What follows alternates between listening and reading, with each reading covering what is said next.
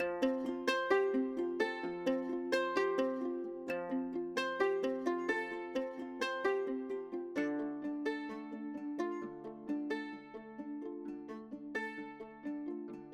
I'm Jen.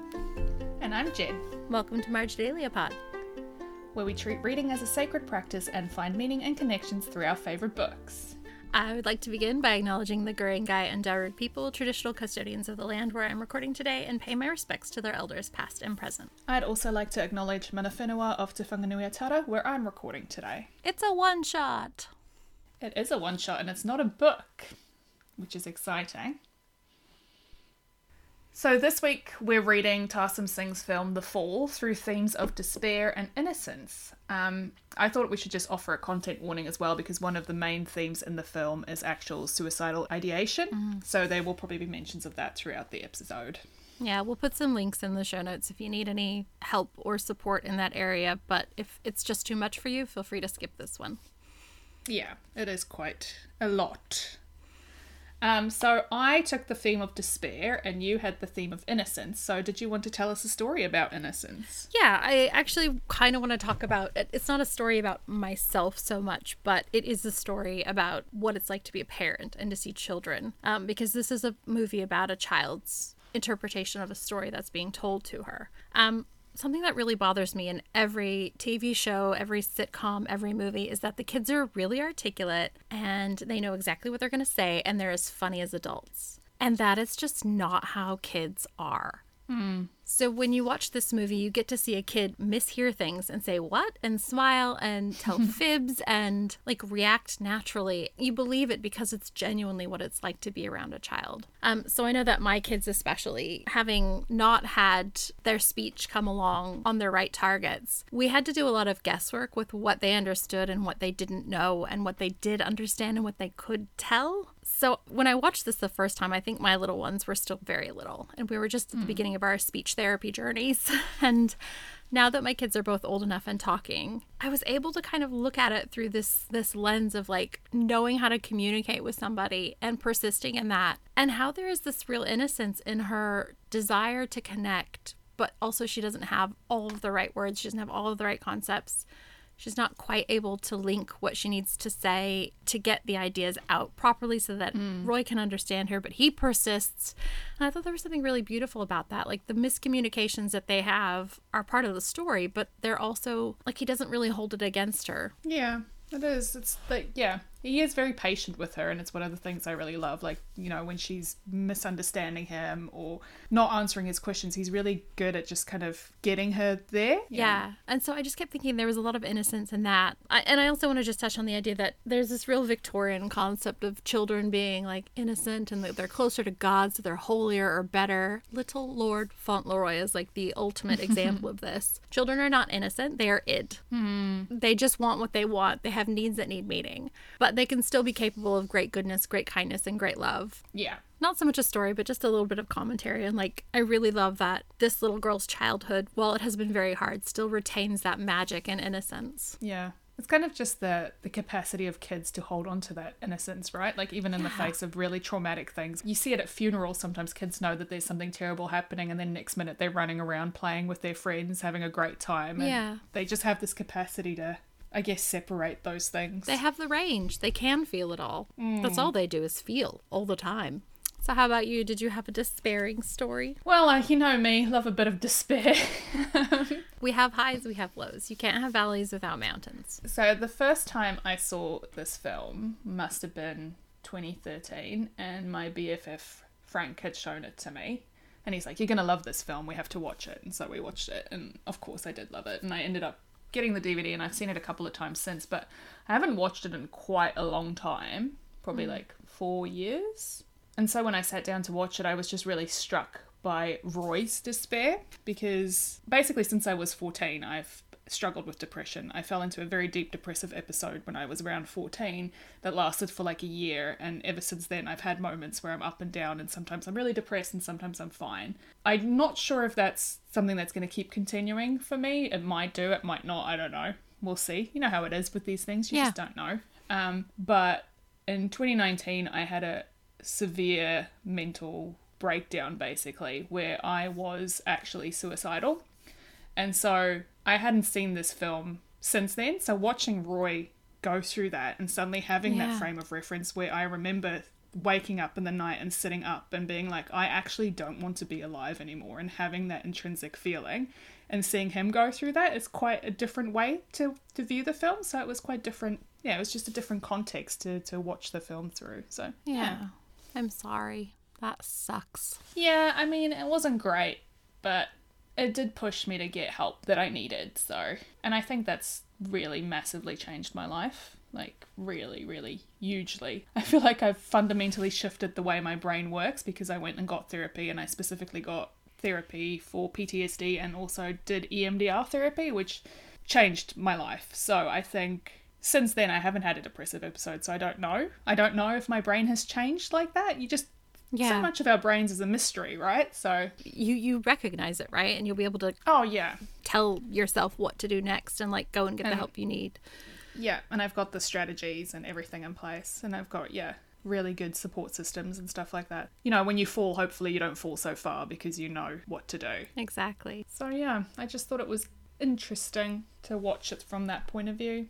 But it is a beautiful film. I think it's one of the most astonishingly beautifully shot films, It's like visually. Gorgeous. And it holds up. You know, it came out in 2008? It's still on point. The more you watch it, the more you see, and I really appreciate that. Yeah, it's definitely got a lot of little callbacks that you notice, which you don't notice the first time. Every time I'm like, oh yeah, so that comes back later, and just like little imagery that it's very cyclical as well.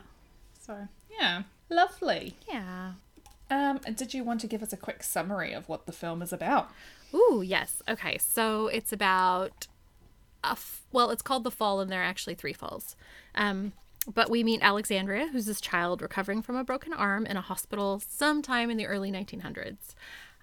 Alexandria meets Roy Walker, who's an injured movie stuntman at this hospital. He starts to tell her a story about 6 heroes who are on a quest to kill the evil Governor Odious. So that's how it starts. And it just follows the story as he tells it and how she interprets it.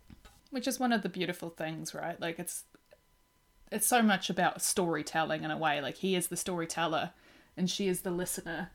But I love the discrepancies about she can only interpret the story within her own frame of reference. So when he mentions things that she doesn't understand, she interprets it in a very particular way. So the one that really stood out to me was when he talks about the Blue Bandit and how the crew and the Blue Bandit have been hung. And she has this image of them basically as a chandelier because she doesn't understand what hanging is. Yeah, they're hanging in they're in the chandelier room and they've been hung. And so they're decorated. They're like a decorative chandelier, these bodies. Yeah. And it's grotesque, but also it looks like, I don't know, you would see it in a modern art museum too. In the Czech Republic, there's this place called Kutná Hora, and it's basically a bone church. The entire church is made up of human bones on the inside, and so it is bone candelabras and things like that, and it is dark AF. But I love that. One of my favorite things was in Paris going to the catacombs. There's something really special about the observance of human remains. Like, you don't know whose femur that is in that wall of fibers, but it's somebody's, and it's been cared for and stacked up and put together in such a way that it can be visited and like honored in its own way. Bone Church, huh? I'll have to put that on my list of like places in Europe to go. Yeah, it is pretty bleak, but it was also a very bleak day when I was there, so maybe that contributed to my interpretation. So you took Despair, which I'm feeling very guilty about now. No, it was really great. I thought I saw despair everywhere in this film. Yeah. I think mainly Roy is just the embodiment of despair, right? If we think about despair as a complete loss or absence of hope, well, Roy has lost all hope, both because he's injured and he can't walk, and also because he has a broken heart, right? Like his girlfriend has left him for another man, and he's in hospital and he has no future that he can see, and so he just gives up essentially. And this like manifests through his desire to take his own life, and also his manipulation of Alexandria in order to achieve that. Like I think I really noticed the manipulation this time around, which is something I hadn't really noticed on previous watchings. Like yes, he's doing it, but it's so calculated. It was like Dumbledorian. and Yeah. calculation. It made me furious, actually, because a lot of the things in there are stuff that you tell your kids to keep them safe. Like, we don't have body secrets, and we don't have secrets about things like that. Like, it raised all of my parent hackles. Yeah, because there's that one point where, you know, oh, it's our secret, it's a bandit's secret and all these things. And then at the end, she's like, I didn't tell them, even when they tortured me with needles, I didn't tell them. I'm like, no, this is so dark. Oh, man, that got me. Like, that, I just want to cry thinking about it. Like, her loyalty to him is such an amazing thing. It is such a beautiful expression of the most innocent love. He's an absolute heel for doing that to her. I know. That's one of the things that really gets him, right? Like, he knows how terrible he is at the end there, and that adds to his misery. Because he thought that he was miserable already, and then he realizes, like, oh no, I could feel even worse about myself. I didn't realize there was a lower point for me to go. Yep. Because it's like he only really considered romantic love, right? Like, he's thinking, oh, my heart's broken and there's no reason to live. But he hasn't taken into account that someone could love you so innocently and so completely, and that's what Alexandria does. Like, she loves in that way that children love, where they don't have any hang-ups. They just love you. And then that kind of brings him to a new awareness that he didn't have before. Yeah, I agree. Noticing this time around that dog was his was another thing. I was like, but you have a dog. You can't leave your dog. Oh no, what a cute dog too. It's a really cute dog. But he does need, like, a person to help him. Yeah. And you're right that it can't be romantic because he doesn't trust romantic love. No. I guess I've been thinking of marginalia in terms of specific scenes that I thought I could talk about in terms of despair. So for Roy, I think one that really stood out to me was the Eucharist scene. Yeah, So, you know, me too. I love that. because she comes in with the little Eucharist that she's stolen from the church, and they have that whole exchange where he's like, you know, are you trying to save my soul? And she doesn't understand. And he says, you know, are you worried about me? Do you even know what a soul is? And, you know, like, it's like strength. And I thought that was so interesting that he equated the soul with strength. I wonder if he thinks he's already a lost soul and that's why he feels, because he calls himself a coward and he says he's weak, which isn't the case, because, you know, when you have depression, you're fighting constantly. And that makes you stronger whether you like it or not. Like, it's awful. It's a grind. It's unending. It's horrible. You've been there. I've been there. Like, depression is a liar, and it's a weight, and it's a burden. But he's not a coward. He's just tired, and I get that. Yeah. But his strength isn't in whether or not he has a soul. But I do love that he spent that time with her, kind of trying to figure out if she's like, was it a joke to him that he then felt like he had to explain to her? She kind of did, though, didn't she? In her innocence, she did save his soul a little bit.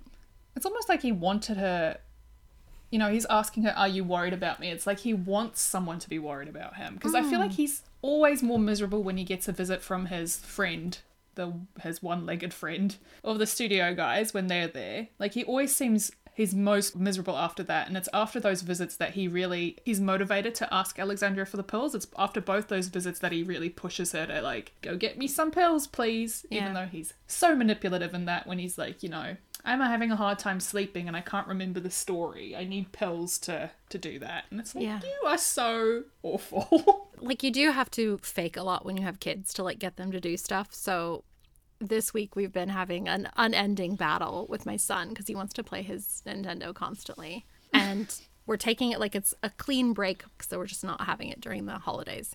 But there was so much about him just asking me 60, 70 times a day, where's my DS? Where's my DS? I want my DS. Okay, I'm calm now. Can I have my DS? And finally I was just like, I don't know. Maybe it's on holiday.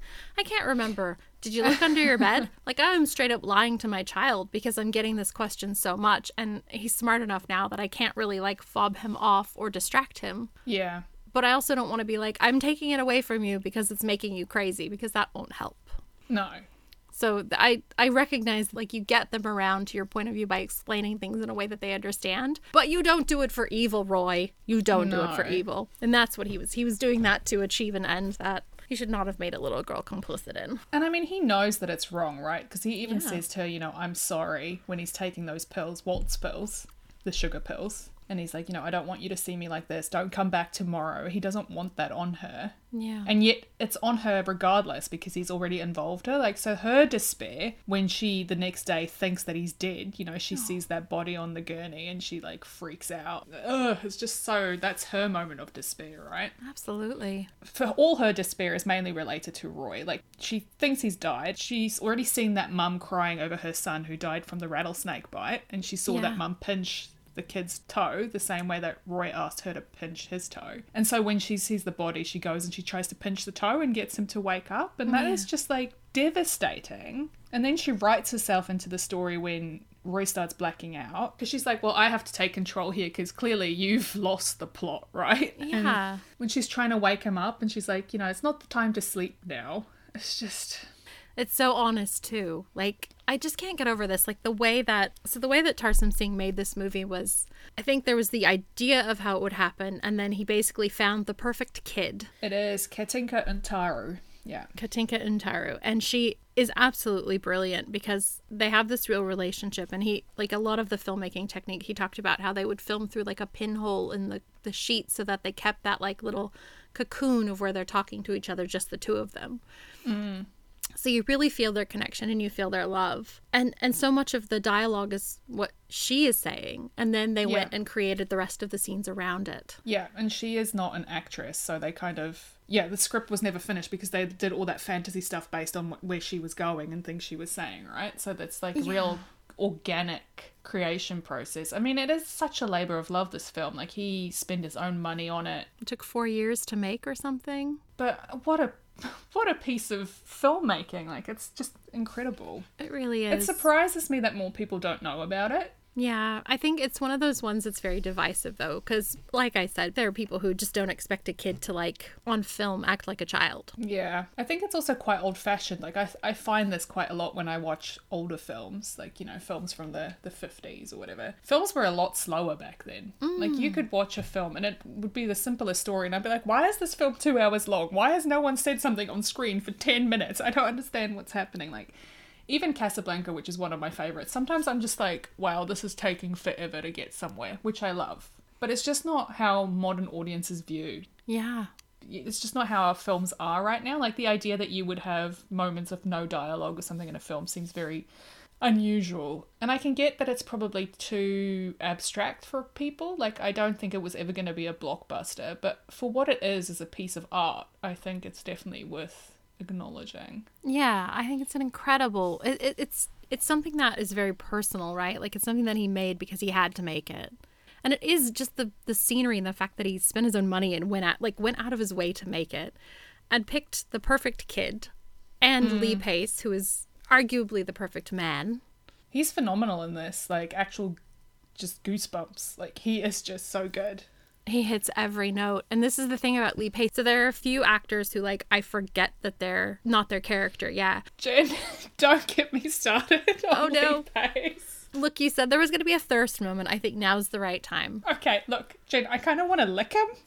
And that's problematic. I've told you what my friend Anne said. She said he's the kind of man you want to climb like a tree. He just has the most perfect face. And also the costume and the design in this film is off the charts. Not just because all the costumes are absolutely beautiful, but also because Lee Pace spends most of it sleeveless. And his arms should win, like, a best supporting actor because they are phenomenal. Like, I'm not normally an arm person. Like, some girls get really into arms. Like, I'm not normally like that. But they're not like beefcake arms. They're just really... He's, like, solid. That's the thing. Do you know what I mean? Yeah, I know what you mean. It's because he's, like, tall and broad, but he's not, like...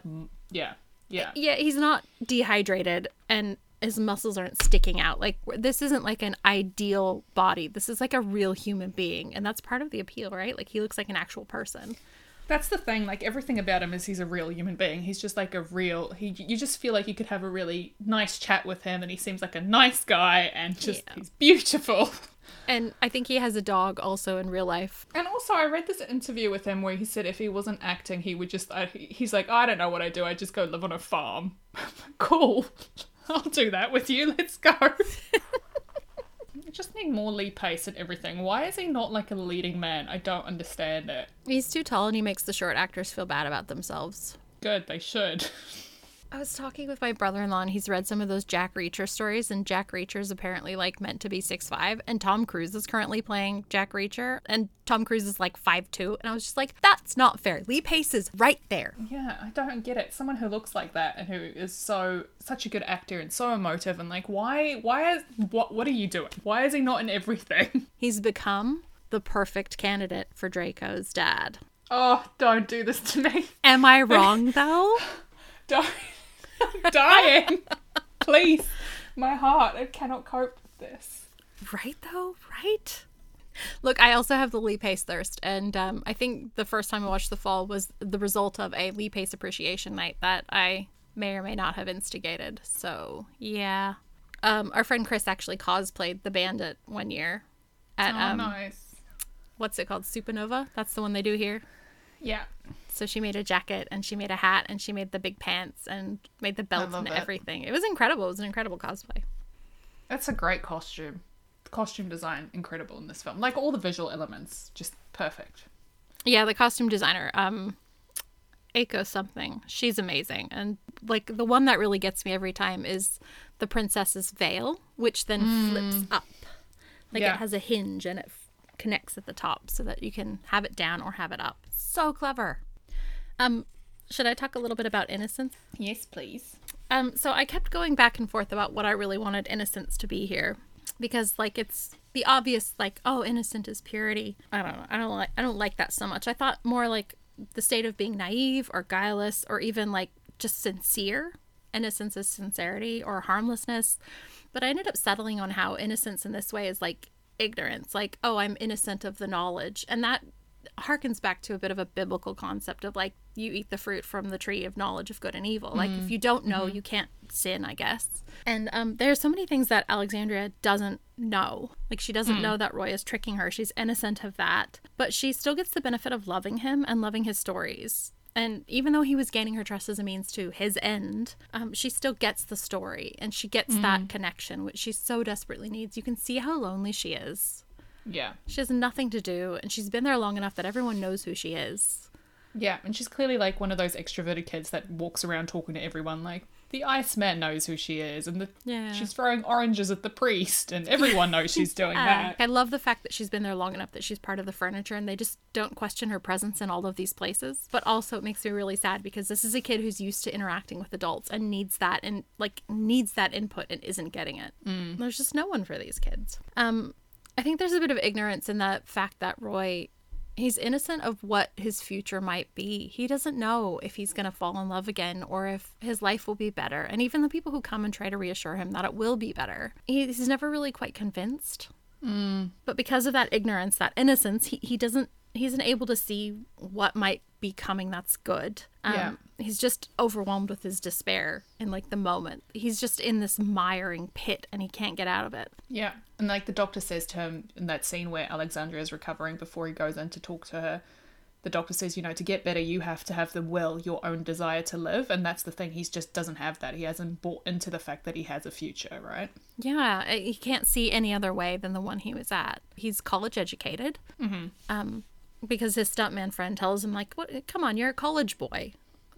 Which I think is partly why he's able to draw these fantastic stories, and like maybe he studied history because he keeps coming back to the epics. And there's some really great lines in there as well that kind of shows that intellectualism as well, like especially in Darwin's death. I thought that was so funny. Like there's that bit where he says like, they'll pay you well for Darwin's hide, and then he's like, oh, it was the natural order of things. Like it's so clever. Yeah. And Darwin actually did have a friend named Wallace who basically came up with the idea of evolution at the same time and gets almost no credit for it. Like they were colleagues. Oh, annoying. So that's legitimate. Except Wallace was a person and not a monkey. I think that there's a lot of innocence in Alexandria's interactions with everybody. She really does just think of everyone as being like okay until they're proven not. And this is a kid who's had a lot of trauma in her life. Like I think I'd like to spend a minute talking about her family. So she's Romanian. Her parents emigrated, or her mother emigrated. Her father was killed when thieves came to their farm, burned it down, and stole their horse.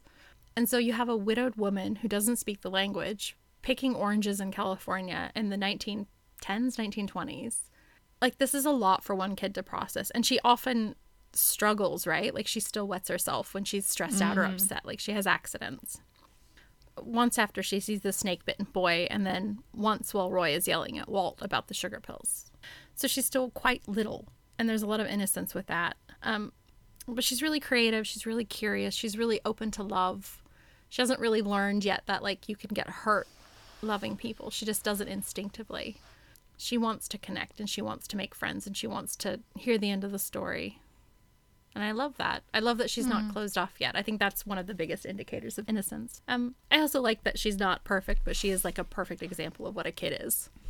Yeah. Licking the ice when she knows she's not supposed to. And throwing oranges at the priest. That's so naughty. And then she's like, I'm not doing it. So funny. It's such an obvious lie, too. Whatever you need to tell yourself, kid. It's like that scene where she's pinching Roy's toe and he's like, are you lying to me? And she's like, And he's like, which is it? Is it yes or no? Yeah, well, she wasn't, because she then moved to pinch his big toe. But I thought that was an act of love. She wanted to be doing the right thing for him because she wanted him to be happy. My daughter's exactly the same way. She wants to be agreeable. Even if she doesn't understand, she'll smile and nod. I have to really be on guard to be like, okay, did you actually understand what I said then, or were you just agreeing? I still do that when, you know, you've asked someone to repeat themselves twice, and by that point I'm like, well, I guess I'll never know. I can't ask another time. Yeah. Just like, Yeah, I struggle with that too. I think even though she's a very innocent person, like she doesn't really know what's going on. She's ignorant of a lot of things. She understands when bad things are going to happen. So, you know, the angry people are coming. She's very afraid of that happening again. She doesn't like it when people are angry because it immediately recalls the trauma of her father's death and their horse being stolen and their home being burned down. So the angry mother over the boy was a trigger for her. Walt screaming at her, Walt and Roy having a big fight was a big trigger for her. I also love that she was terrified of the x-ray technician. Yeah. Like, I love that their suits then became what the bad guys were wearing in the story. Very childlike thing. Oh, and she was so scared of being chopped in surgery. It felt like the way that the surgery was described, and I assume that what had happened is she had a fall and they had to kind of drill a little bit to relieve pressure on her skull because her head's bandaged, but she still has hair. So that's what I'm assuming. But she seemed to be aware enough of it happening that she could turn it into a story in her head with like a dolly, which is really terrifying. Like, I can't imagine being awake for something like that or being cognizant of something like that happen. Yeah, that would be a big no from me. Yeah. And she was still so worried about having let Roy down. Like, here she is lying in a hospital bed, no thought for herself. Yeah. I'm sorry, I didn't tell anybody, even though they tortured me. Like, oh my gosh, baby, she needs a hug. I mean, that whole hospital scene, that final scene it's a lot. Like, it's intense. It's just clear-cut despair for me, like, especially the final confrontation between Odious and Roy. But even leading up to it, you know, like, Roy is just like, I made it all up. I just made it. It's just a story. It was just a way for me to get you to do something for me. And then he starts killing everyone off. And she's like, why are you killing everyone? And he's like, it's my story. And she's like, it's mine too. And they have this whole thing. And she's like, you're making it up. And he's like, no, I'm not. And I'm like, but you are, because that's a story. So you are making it up. But anyway. And he tries to, like, bring it back to a point.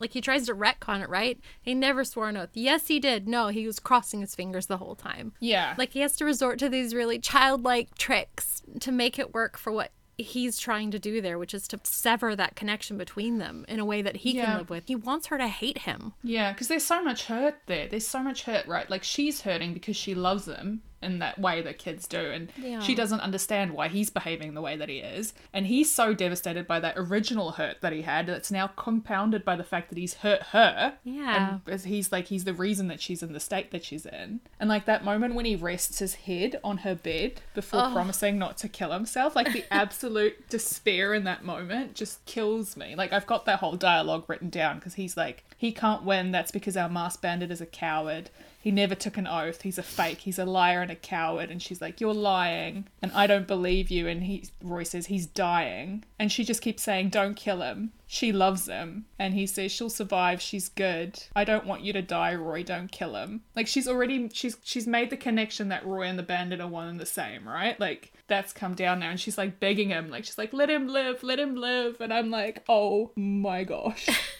I'm just gonna cry. Oh, I am crying. It's a lot, and it gets me every time. Like, I spend the last 15 minutes of the movie just, like, weeping.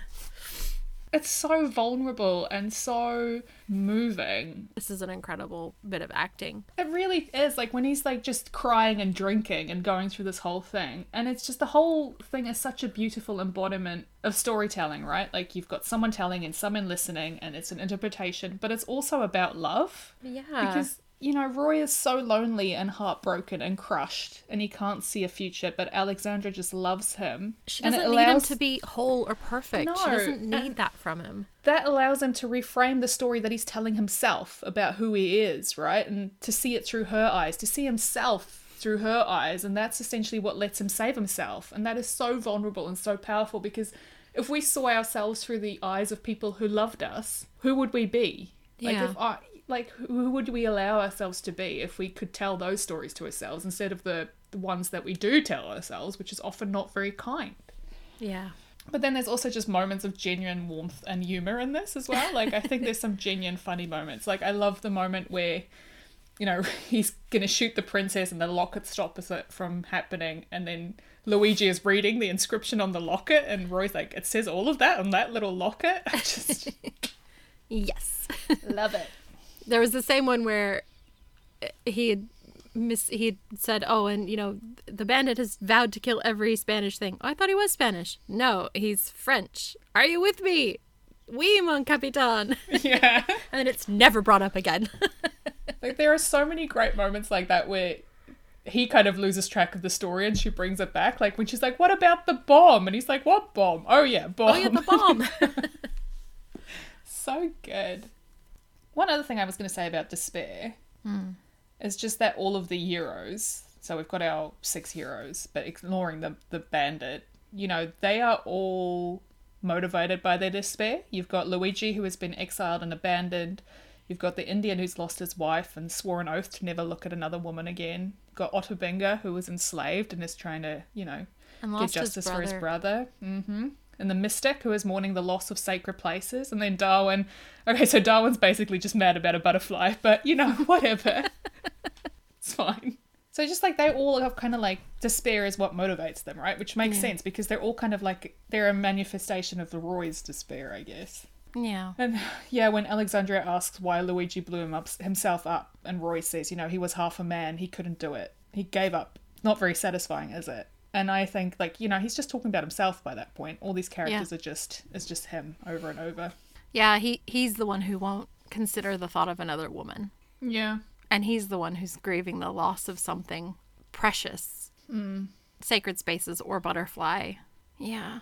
There was a lot of talk about brothers and twins and like the loss of a brother being in Atabenga's case, it was the loss of his brother that caused him to revolt and free the slaves. And in the bandit's case, it was the loss of his twin that motivated him to, like, he first had to escape the Butterfly Island, the Butterfly Reef, and go and get his brother, but then his brother was killed, and then he was like, well, he's going to swear revenge now. Yeah.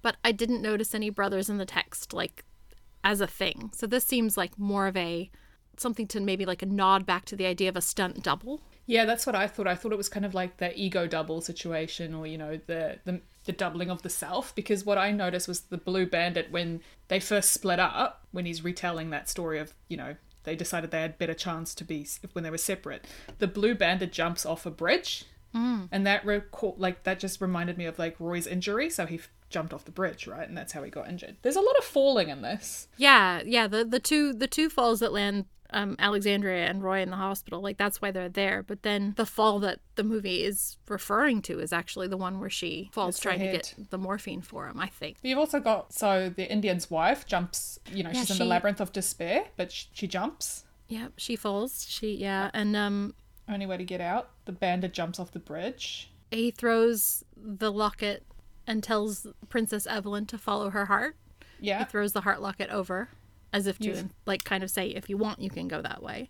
And the Indian also cuts the rope, and so he also falls. Yeah, that was hard. I think because that's her friend, you know, in real life. That was so much harder for her to cope with. But he has no idea about that, right? Because he's talking about an Indian and like And a Native American, yeah. Yeah, and she has no concept of that, so she just thinks about her friend. And so I think that's really funny when he's talking about a squaw and a wigwam, and she's like, no, I've got this beautiful, you know, mental idea of India. Yeah, yeah. Like the man who's her friend who works with her in the orchard is a Sikh. Like it's not the same at all. But I do love it. I love that discrepancy turns up, and that's one of the examples of her innocence is that she puts her frame of reference as this is what's normal. This is what I see, so this is what it must be. Same with the hanging chandelier thing. Yeah. And that's why I think storytelling is so powerful because, you know, as I was saying before, that's what as an author you've got no control over. As a storyteller, you can put out a story into the world, but you have no idea how someone is going to contextualize that, how they're going to interpret that based on their own frame of reference. Absolutely. Isn't that a beautiful thing? It's good that we have it that way. It's good that we get to take those stories and create them ourselves. I was actually talking about this with my Harry Potter small group last week, where I was saying that one of the things I've always been able to do is like strongly envision place in my mind. Like, so for me, Hogwarts is a specific place that's unrelated to the movies. And it's still the same as it was when I first read the books when I was like 18 or whatever. And if I were to go back and reread Emily of New Moon, which I know I read for the first time when I was 12, 24 years later, I'm still going to envision the farm in the exact same way because that place is so vivid to me. And I've returned there so many times that it's like a real mental location for me. Yeah. I don't really struggle with this concept that like you can't imagine something vividly because I've always been able to. Yeah, I'm the same. Like I have very vivid mental pictures. So I was shocked when I discovered that not everyone has that. Like people sometimes, you know, they can't picture things in their heads. Oh yeah, no, my husband, he doesn't see pictures in his head. But then I was even more shocked when I realized people don't have narratives in their heads either. I'm like, yeah, what? He also does not have that. Thoughts just appear, and like they're not written words, they're not a voice, they're just the concept itself. What is that? That's witchcraft. It must be so peaceful. I wish the voice in my head would shut up sometimes. I'm like, Jen, I do not care about this. But Jen doesn't want to listen. I found the Mystic's death particularly harrowing. Yeah. And the Mystic was kind of a combination of two people, right? So the Mystic was the old man and also one of the men in the orchard, right? Like the character who played the Mystic was not the old man, but it was in fact one of the coworkers, one of her friends from the Orange Groves, right? Because I had to double check that because I'm like, well, I know that the Mystic is meant to be the guy who teaches her googly, go away. Yeah. But she ends up planting the old man's teeth in the orange grove, and then you see the man who played the Mystic behind smiling at her, and I was like, oh my goodness. You wrote that was straight out of the Bible, didn't you? You thought that yeah, his because appearance. the Mystic comes out of the tree, the burning tree, and that just reminded me of like the burning bush, which is one of the, you know, original kind of metaphors or whatever narratives in the Bible. So that's Exodus. It's when Moses is first like shoulder tapped as being like the guy to go and lead the Israelites out of Egypt, being like, yo, you go do this. And it's one of the things that happens is that he sees the burning bush. And so like that's what I think of when I see that. I'm like, here he is, he's coming out of the tree, like he's been tapped, he's gonna lead them on. Whereas I've read it from like the Barrows and like being fairy led and will of the wisps and something unearthly coming out of a tree that can eat a map and the map then transposes on their skin, that can survive poison. So much about the Mystic was about like what you can conquer. Yeah, I love that whole bug eaten map thing when Luigi's like, I told him not to put the map with the bugs. I just think that's so dumb and so funny. It's definitely a very childlike, a lot of childlike things in here, which are just beautiful. Them yelling across like the vastness of the landscape. He said to go to greener pastures. What greener pastures? Where are the greener pastures? It is greener down here. Yeah, I just found like his death scene was particularly hard. I don't know what it was. It just felt really brutal. And then I thought it was like really quite dark that Roy essentially makes the bandit daughter responsible for Ottobinga's death. It's because she runs away that Ottobinga goes and gets her, and that's because he does that he then dies. And she's like saying, I'm sorry over and over again while they like tie her mouth. Like, I'm like, whoa, that is just intense. Yeah, I think she would feel responsible though, because this is her story, right? And she failed at getting Roy what he needed. Yeah. I don't think she understands it's not about her at that point. It's about his pain and his misery and his despair. Yeah, but that's very true to children, right? Like there's no way they would get that. They can make that leap. Oh yeah. I mean, even my kids, and we never say like, it's your fault, we blame you. We've never said that to them, not once. Like, it's just not, if something happens where they've done something that has a consequence, I'll sit there and be like, so you did this and that's what happened. Like, we don't say the words blame really, but they still have these like little internal narratives that come out sometimes. They're upset, like, it's all my fault. I'm like, what? No, that's not. No, it's just things. Sometimes terrible things just happen. Yeah. And Alexandria has this real compulsion to fix things, right? Like, I feel like when she kicks over the coffee cup, she's immediately says, I'm sorry. And then when she thinks Roy's dead and she comes back, she comes running in and he's not dead. And she's like, I'll get you more pills. I'm sorry. Like, I'm sorry to upset you. I'll get you more pills. Like, she jumps to this thing where she's like, I can get you. Even, I think in that final scene, she still says, I can get you pills. I'm like, no, stop getting him pills, please. Actually, something I wanted to talk to you about, I'm interested in your opinion. You know, in the wedding scene, you've got the mystic spotting danger in Roy's palm, right? Yeah. So Roy's already kind of losing consciousness at this point, and then Darwin's interpreting the mystic and saying suicide is not the answer, and if you fall asleep, you'll die. And I just thought that was an interesting internal dialogue for Roy to have. Is that him being like, oh, actually, maybe I don't want to die? I wondered if it was all of the times that Alexandria had overheard it coalescing as the part of the story. Right? Because he was so out of it. I'm wondering if she wasn't kind of at that point already telling the story too. All of the things that the characters in that bit of storytelling say are things that we've heard other people tell Roy, but only through Alexandria's overhearing him. Yeah. So I don't know that if that's Roy or if it's just her kind of helping tell the story. That's helpful because like, he's so angry when he wakes up the next day. Like he's so angry that that there's sugar pills and all these things, and he has that whole scene. So I was like, but why then the wedding scene? Why is that would have sort of been the catalyst where it's like, oh, actually, I've suddenly realized that I don't want to actually do this, which does happen. Yeah. I think the overwhelming amount of people who attempt and don't succeed talk about that like, oh, thank God. Well, that's the thing. Like the human instinct to survive is actually so strong. Like it's biologically so strong. So we fight this mental battle with ourselves, but physically, we're going to do everything we can to survive. Yeah, and I will say right here, like without getting too political, this is the number one argument for gun control is that it's a lot harder to hurt yourself irrevocably if you don't have bullets. Just saying. Truth.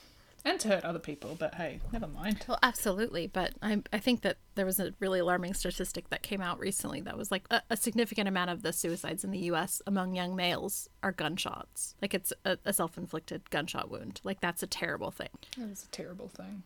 I just want Roy to have gotten better. I know, and I don't really, like, the thing I find interesting is that I don't know if he did. Like, I think obviously gets to a point at the end of the film, he says to Alexandria, we're a strange pair, aren't we? And he's kind of, it seems like he's resolved that he'll keep living and he'll get on with his life. And then Alexandria has this moment where she's like, oh yeah, my mum said he's in movies now and I've seen him in all these things, but she's just now seeing him in all stunts. Yeah. He is just all stuntmen to her. Yeah, I thought that as well. I am not convinced that he actually ever made it back. I think that was her mother's way of comforting her. Yeah. I think that was a little lie to kind of protect that innocence that she has. Yeah. Which is why it wasn't just like these people came and burned our house down because of politics, Hungarian landowners and Romanian peoples. It was angry people, right? Like there are actual things that have happened in this time frame which could be explained away, but for her it's angry people. Yeah, because it's keep it simple for, Yeah, you do everything you can to protect your children. So we don't actually know we don't know if Roy's going to be okay. Like, we know that Alexandria is going to be okay because she is already kind of moved on in that beautiful way that kids do. Like, you know, she loved him fiercely and now she's going ahead with life. Yeah, she's young. She's good. She'll be fine. And it's interesting how when you're little, you do have these really intense relationships with people and then you never see them again. Oh, yeah. Yeah, absolutely. And like those connections you have with adults who really shape you, but like they're so liminal in nature. They're so small in the overall scope of your life. Like there were people that I spent like a decade being friends with who are less important than like my Sunday school teacher of 2 years when I was a child, right? Yeah.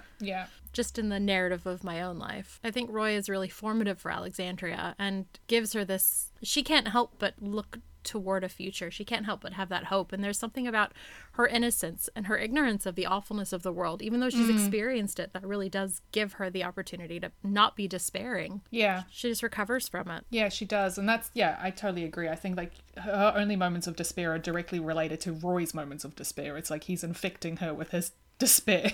Yeah. But otherwise she just kind of bounces back. Like even when she's afraid, she just kind of bounces back. Yeah. Kids are amazing, man. Kids are amazing. We should never lose sight of that, but we do. The world breaks us down. Oh, well, now I've had a good cry for like the Aw. third time today. The last 10 minutes, it just gets me every time. It's harrowing. But he does promise her. I think I have to believe that he stays alive and Yeah. slowly works toward getting better. Yeah, I believe that too. I think she broke him down at the end there. Like, he just feels too responsible or kind of beholden to her, I guess. He let her have the ending she wanted, which I Yeah. think was a beautiful act of love. And I hope that in moments in his life when he feels really sad or despairing that he can remember Alexandria and that's like a little bright spot for him. Yeah, like a personal token of, Yeah. you know, he really was sent something very small to save him. She can be his Patronus. His Eucharist. Yeah. Oh, sorry, I'm just so weepy now. Aw, it's lovely. I love that art can do this. I feel like if I'm best going to have art. big feelings about something, I want it to be not something I have to deal with in my real life. Yeah, fair enough. I want to be able to have some distance from it, so And it's just a beautiful piece of art. it really is. I think one of my favorite visuals is the blood-soaked sheet. Oh, yeah. How it goes from the coffee on the linen napkin to the blood-soaked sheet.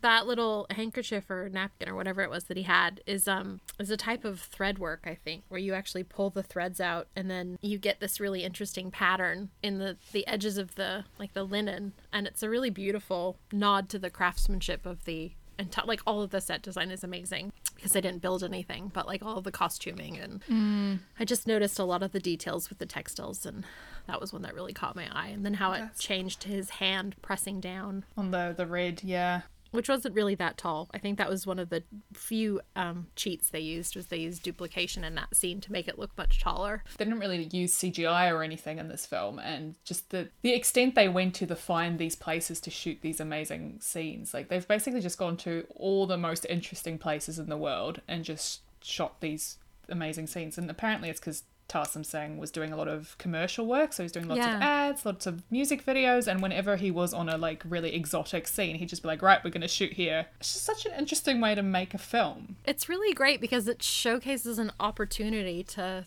create something really different. And I mean, I think Roger Ebert said there will never be another film like it, and that's absolutely true. We're never going to see something that's quite this scale and made with this kind of haphazard intentionality.